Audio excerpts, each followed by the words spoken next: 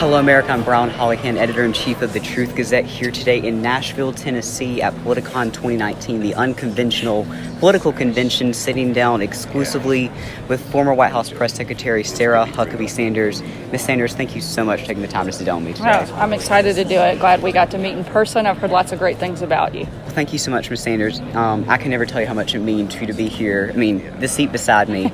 I have watched in all of your amazing work in the White House, and I just want to thank you for handling it with so much grace and dignity and keeping your head held up high while doing one of, in my opinion, the toughest jobs in America, fighting back against fake news media. So I can never thank you enough. Thank you so much. Thank you, Ron. Thank you for what you're doing. I know it's not easy to be your age and be such an outspoken conservative, but not just that, for taking on such a big job and a big role and trying to get real news out there. So congrats to you, and thanks for letting me sit down with you. Well, thank you.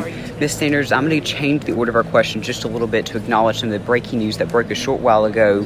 Moments before coming into this interview, you tweeted, quote, ISIS leader Abu Bakr al-Baghdadi died like a coward thanks to the leadership of President Trump and our brave military. A great victory for America and the world. This is the first time you've spoken on camera about this news, so what is your initial reaction?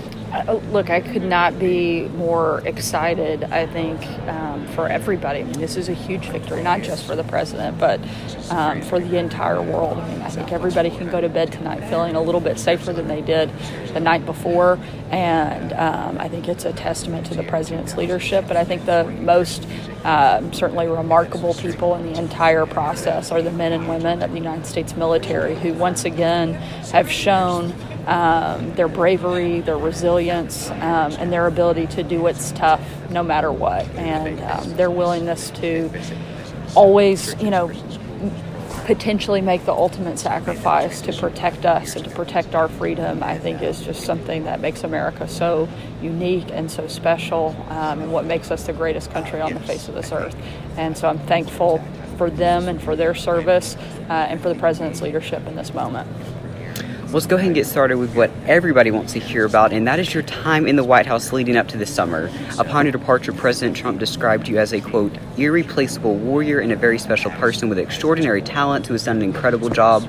Can you shed some light on what led up to your decisions to leave the White House? I loved my time at the White House. I loved working for the president. I think he was able to accomplish a tremendous amount in a short amount of time, and I look forward to watching everything that happens in the next year, and certainly after he gets reelected. I think he'll be able to be a lot more productive after the election's over.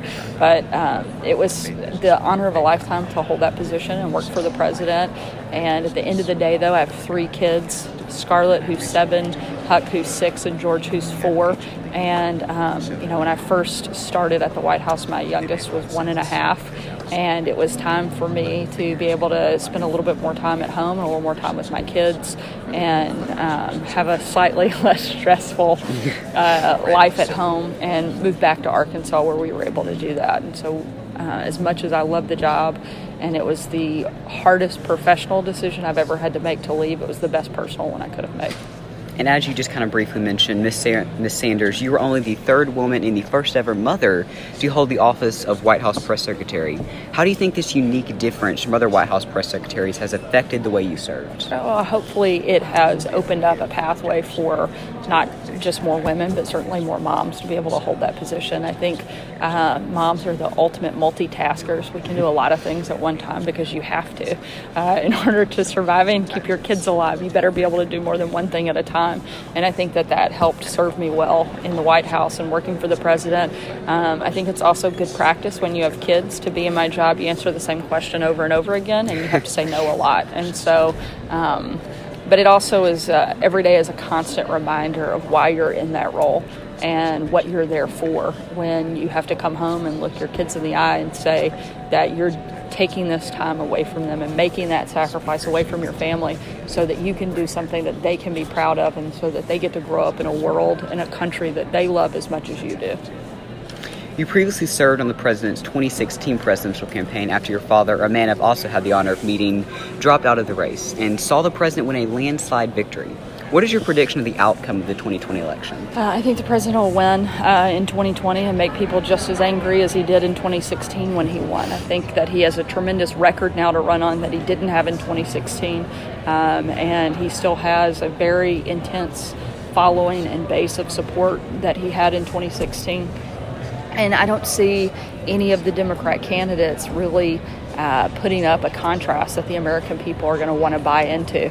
I mean, you listen to the things that are coming out of Elizabeth Warren and Beto O'Rourke, and I think most of the country is terrified, not excited about their candidacy. And so I think the president's in a great place, and I'm excited to, cast my vote for him in 2020, just like I did in 2016, and see what he does over the next 4 years after he gets reelected. And we've discussed the fake news media a little bit, but every day you served alongside the president, you had to fight back against the fake news media. And I just want to go ahead and give you props for doing so, because now after doing what I've been doing for the past 2 years, I see how harsh the mainstream media can be. What do you think we as Americans can do to fight back against the fake news media? I think there's a lot of things that we can do. I think the most important thing is to spend time actually really getting to know a particular topic or issue. I still think local news is the best news because it's not so slanted one way or another.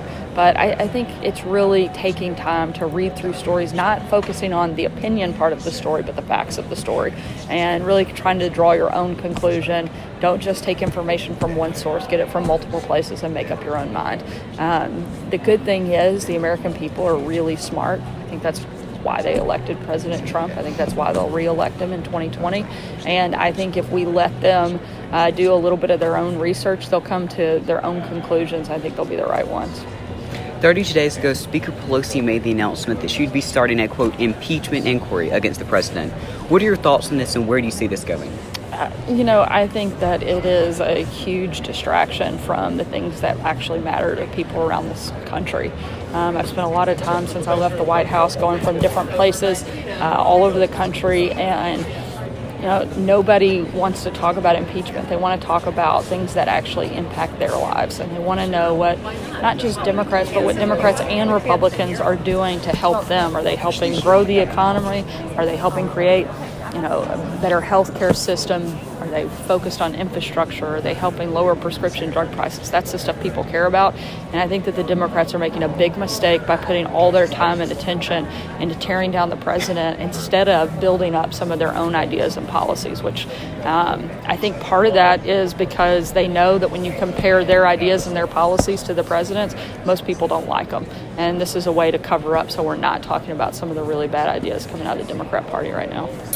You recently announced that you'll be releasing a memoir this time next year. What can we expect to see in your book about your time as White House press secretary? I can't tell you everything, then nobody buy the book. But I think it'll be, my story, both from my life growing up in a political family to my journey to the White House and my time in the White House and with the president. I make no illusions. I had a very positive experience in the White House, and my book will reflect that. And I'm proud of the work we did, and I'm proud to get to tell my story and some of the moments that have never really been talked about publicly that I experienced, and I think it'll be fun, therapeutic for me, and maybe some people will even read it, so hopefully that happens. Well, you definitely got to buy it right here. Good. And to finish up today on a less serious note, your predecessor and my good friend Sean Spicer is dancing the night away every Monday night on ABC's Dancing with the Stars, and has stayed in for over half the competition now. What's your message of support to Sean? Keep on doing what you're doing. You can tell he's having a lot of fun. I've talked to him quite a few times over the course of the last several weeks. He's loving it, and I'm happy for him. I'm glad that he is doing so well.